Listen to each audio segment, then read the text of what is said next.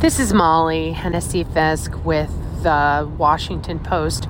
I am driving from Orlando south towards Fort Myers. I'm on Highway 75 right now and going past a massive convoy of Florida search and rescue, National Guard vehicles. There's like military vehicles. There's trucks towing rescue boats. I'm getting a tropical storm warning as I'm driving. Hurricane Ian made landfall on Wednesday in southwest Florida, and some people think that this could be the deadliest hurricane in Florida's history.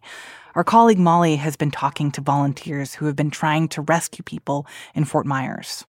They weren't able to reach some of the people who called them asking for rescues in Naples overnight, including some women who were, they told me, 101 and 98 years old.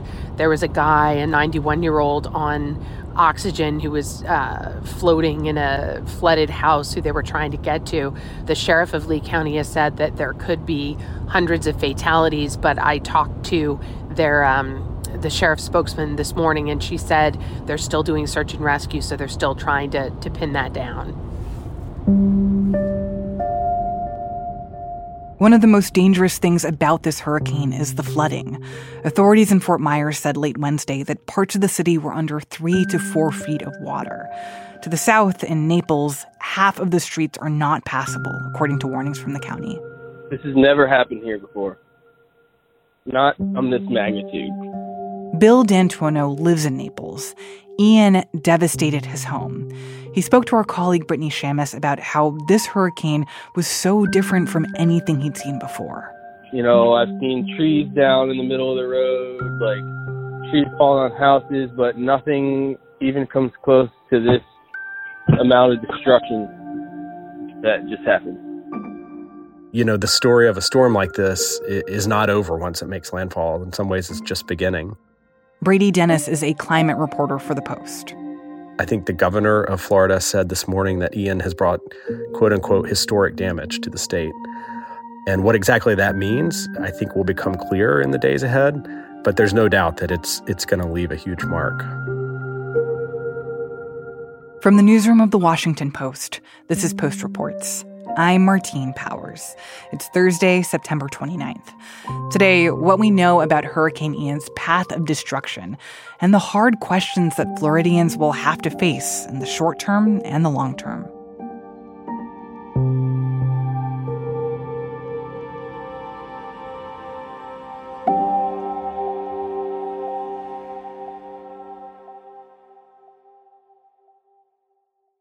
So one of the things that struck me as I watched this storm, creep up the Gulf of Mexico toward Florida and across Cuba, of course, was how rapidly it intensified, especially in the last day or two before it made landfall.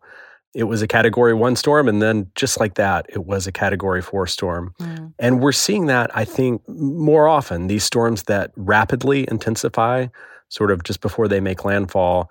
And that obviously is not a good thing because it can create some of what we saw yesterday, big storm surges and obviously wind damage, and can really just cause huge amounts of damage as it pushes on to land as these hurricanes make landfall.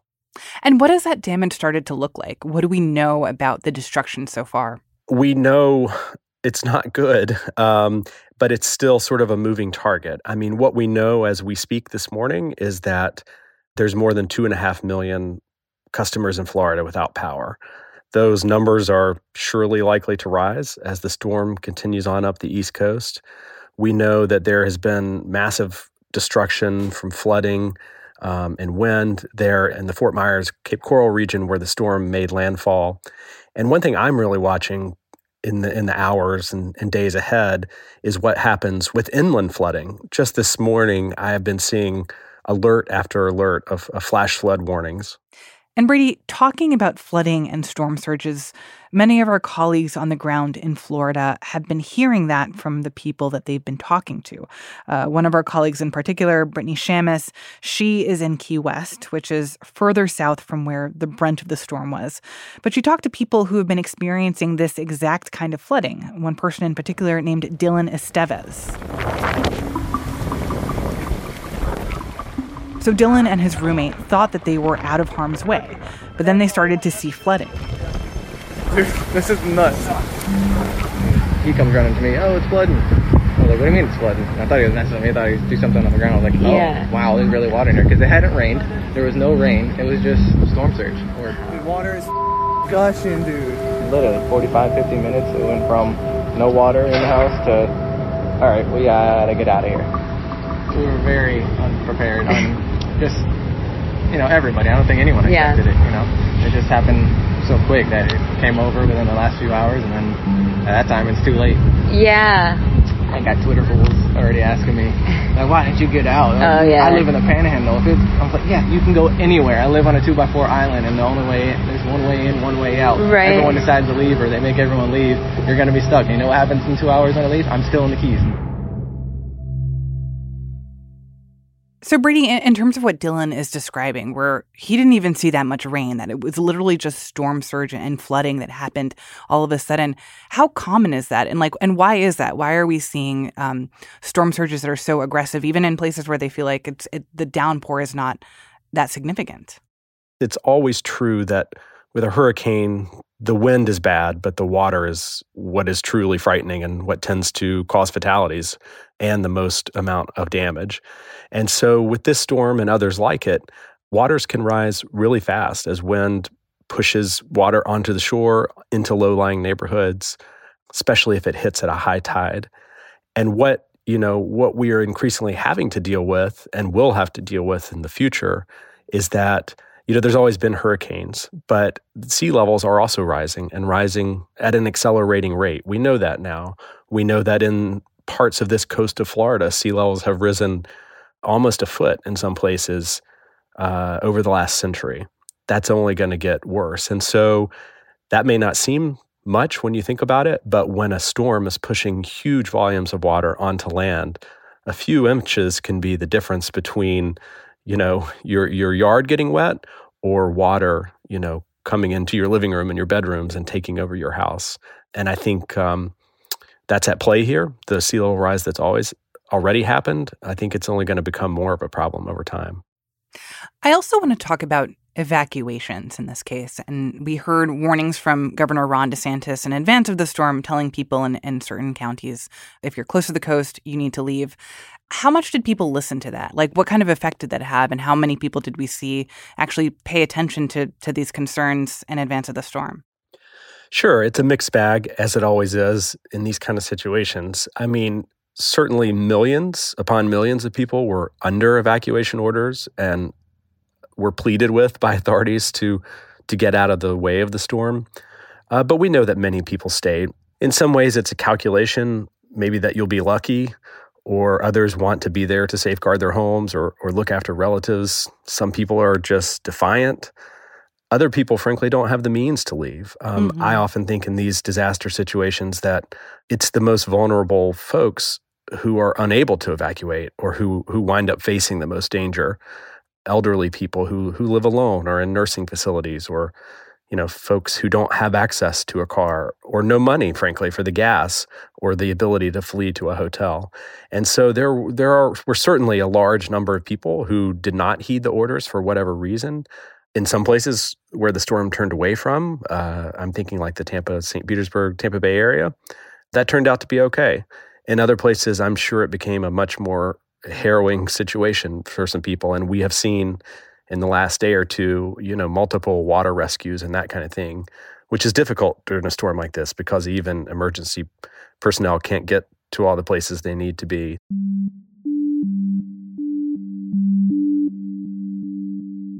While the past day has, I'm sure, been awful for many people in Florida, the story is really just beginning. Because after a storm moves on, we have to go back and see how widespread the damage is. And there are going to be a lot of questions, inevitably, of whether we can help the people who are going to most be in need. And how well do we help people rebuild? Does that aid flow to the people who are most vulnerable? And then there are hard questions about where to rebuild and should we change building codes or where should we not build? I had someone tell me yesterday, we haven't often confronted those questions in Florida, but storms like this one start to raise some of those hard questions. And it also exposes the vulnerabilities and the sort of the inequities in how different people are able to weather a disaster like this. If you miss a week of work, that can be catastrophic. Certainly if you have damage to your home that you're not able to repair, that can be catastrophic. So I think that's something to really pay attention to in the wake of a storm like this.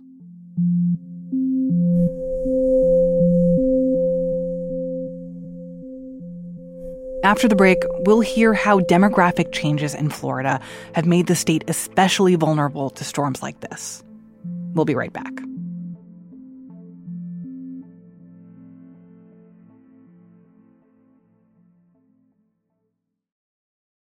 Hey, this is Christina Quinn. I'm the host of Try This, the Washington Post's new series of audio courses. The idea behind Try This is to become better functioning humans without having to comb the internet for countless hours. In our first course, we learned how to sleep better. Now, we're going to learn how to make our friendships stronger. I'll offer expert tips that are doable, and I'll keep it short. So let's do this. Class is in session. Find Try This from the Washington Post wherever you listen. Brady, it seems like there is this open question of how much Florida and many other states in the country that are vulnerable to hurricanes, how much they're really grappling with those hard questions around how you prepare for more storms like this in the future. We heard from Governor DeSantis this morning, who held a press briefing, talking about the devastation. The amount of water that's been rising and will likely continue to rise today, even as the storm is passing, is basically a 500-year flood event. But he also described this as a 1 in 500-year flood event, which at this point seems like not really true, that we can actually expect more of these kinds of storms and more of this extent of flooding in Florida going forward. Historically, what we're seeing in the last day or so might have been a 1 in 500-year flood in a lot of places. As sea levels rise, as we see these more intense storms, as we get more and more torrential rainfalls, which is an impact we're seeing from the warming climate, these kind of flooding events are going to be much more common. What was once a 1 in 500-year flood is probably going to be a 100-year flood or a 25-year flood. And so I think we do ourselves a disservice when we look at what history tells us and not what we can expect going forward, because we are sort of in a new era when these kind of events are going to become more common. And the real question is, what do you do with that knowledge? We're pretty certain, scientists are pretty certain about that now. Mm-hmm. And so what do you take from that, and how do you prepare before the storm comes, not just after it hits? And the factor here that makes all of that even more complicated is the fact that this part of Florida that got hit by the hurricane, you've seen pretty rapid population growth over the past few years. So can you talk a little bit about how many people have been relocating there and whether there is this kind of understanding that as people are flowing more toward Western Florida, that is actually putting them at risk? Sure. This is a really fascinating thing that some fellow colleagues and I looked at this week. We looked at the last 50 years, basically, from 1970 to 2020. And the area where the hurricane made landfall, Cape Coral, Fort Myers area, has grown 623% during that time period. It now has more than 760,000 people.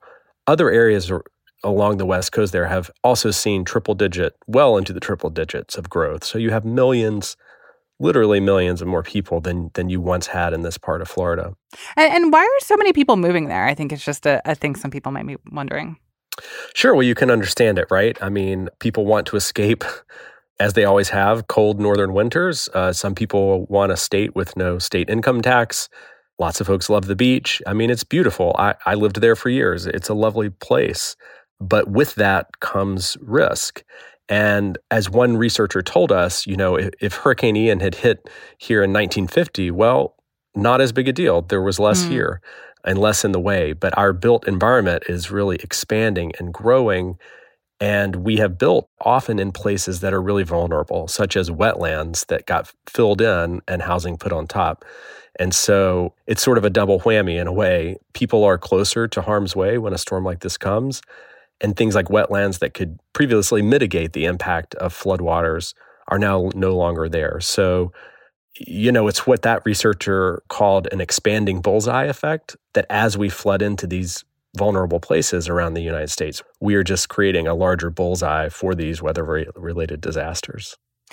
Do you think that Florida was prepared for this hurricane? And what do you think it would take to make the state better prepared for other hurricanes of similar magnitude that we can expect in the future?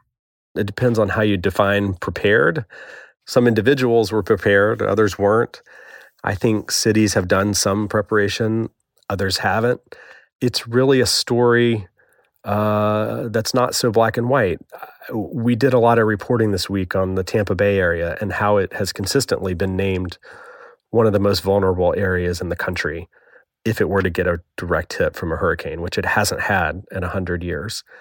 And the leaders in Tampa are not naive about this. They've done planning, and they've done, they even did a scenario of what would happen if a hurricane, Category 5 hurricane struck this area. So, and yet the building goes on and the high rises go up, and there's any number of homes that are on slabs that could be washed away right by the water. So having knowledge about what you might face and being able to do all the things that it would take to safeguard people in the area sometimes are two different things. Do you think that this one hurricane will be enough to change the conversation going forward, or make people rethink the extent of development and population growth on the west coast of Florida? My gut says no, because for all the reasons I just mentioned, people want to live in these places. But again, a lot of people who have moved in recent years have never experienced a hurricane. They have never experienced a really bad flood. Maybe that begins to make people rethink how and where we live in these beautiful but vulnerable places. But decisions have to be made on a broader scale of where we're going to allow people to build and not build. And oftentimes, at least historically, it's really economics that drive those decisions and where people want to live and where there is money to be made. And I don't know, that's a pretty powerful force. And until it just becomes abundantly clear that some of these places are not good places to live over the long term, I think those are going to be hard decisions to make. Brady, thank you so much for explaining this. Thank you for having me.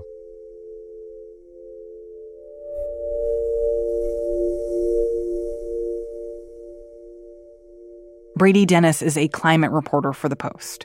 Brittany Shamus, Molly Hennessy-Fisk, and Reese Tebow contributed reporting. And that's it for Post Reports. Thanks for listening. Today's show was produced by Alana Gordon and Eliza Dennis. It was mixed by Rennie Svirnovsky and edited by Maggie Penman.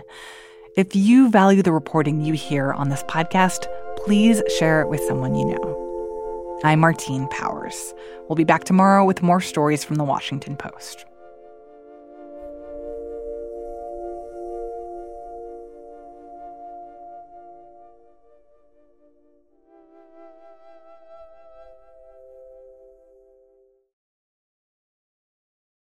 Hey, this is Christina Quinn. I'm the host of Try This, the Washington Post's new series of audio courses. The idea behind Try This is to become better functioning humans without having to comb the internet for countless hours. In our first course, we learned how to sleep better. Now, we're going to learn how to make our friendships stronger. I'll offer expert tips that are doable, and I'll keep it short. So let's do this. Class is in session. Find Try This from the Washington Post wherever you listen.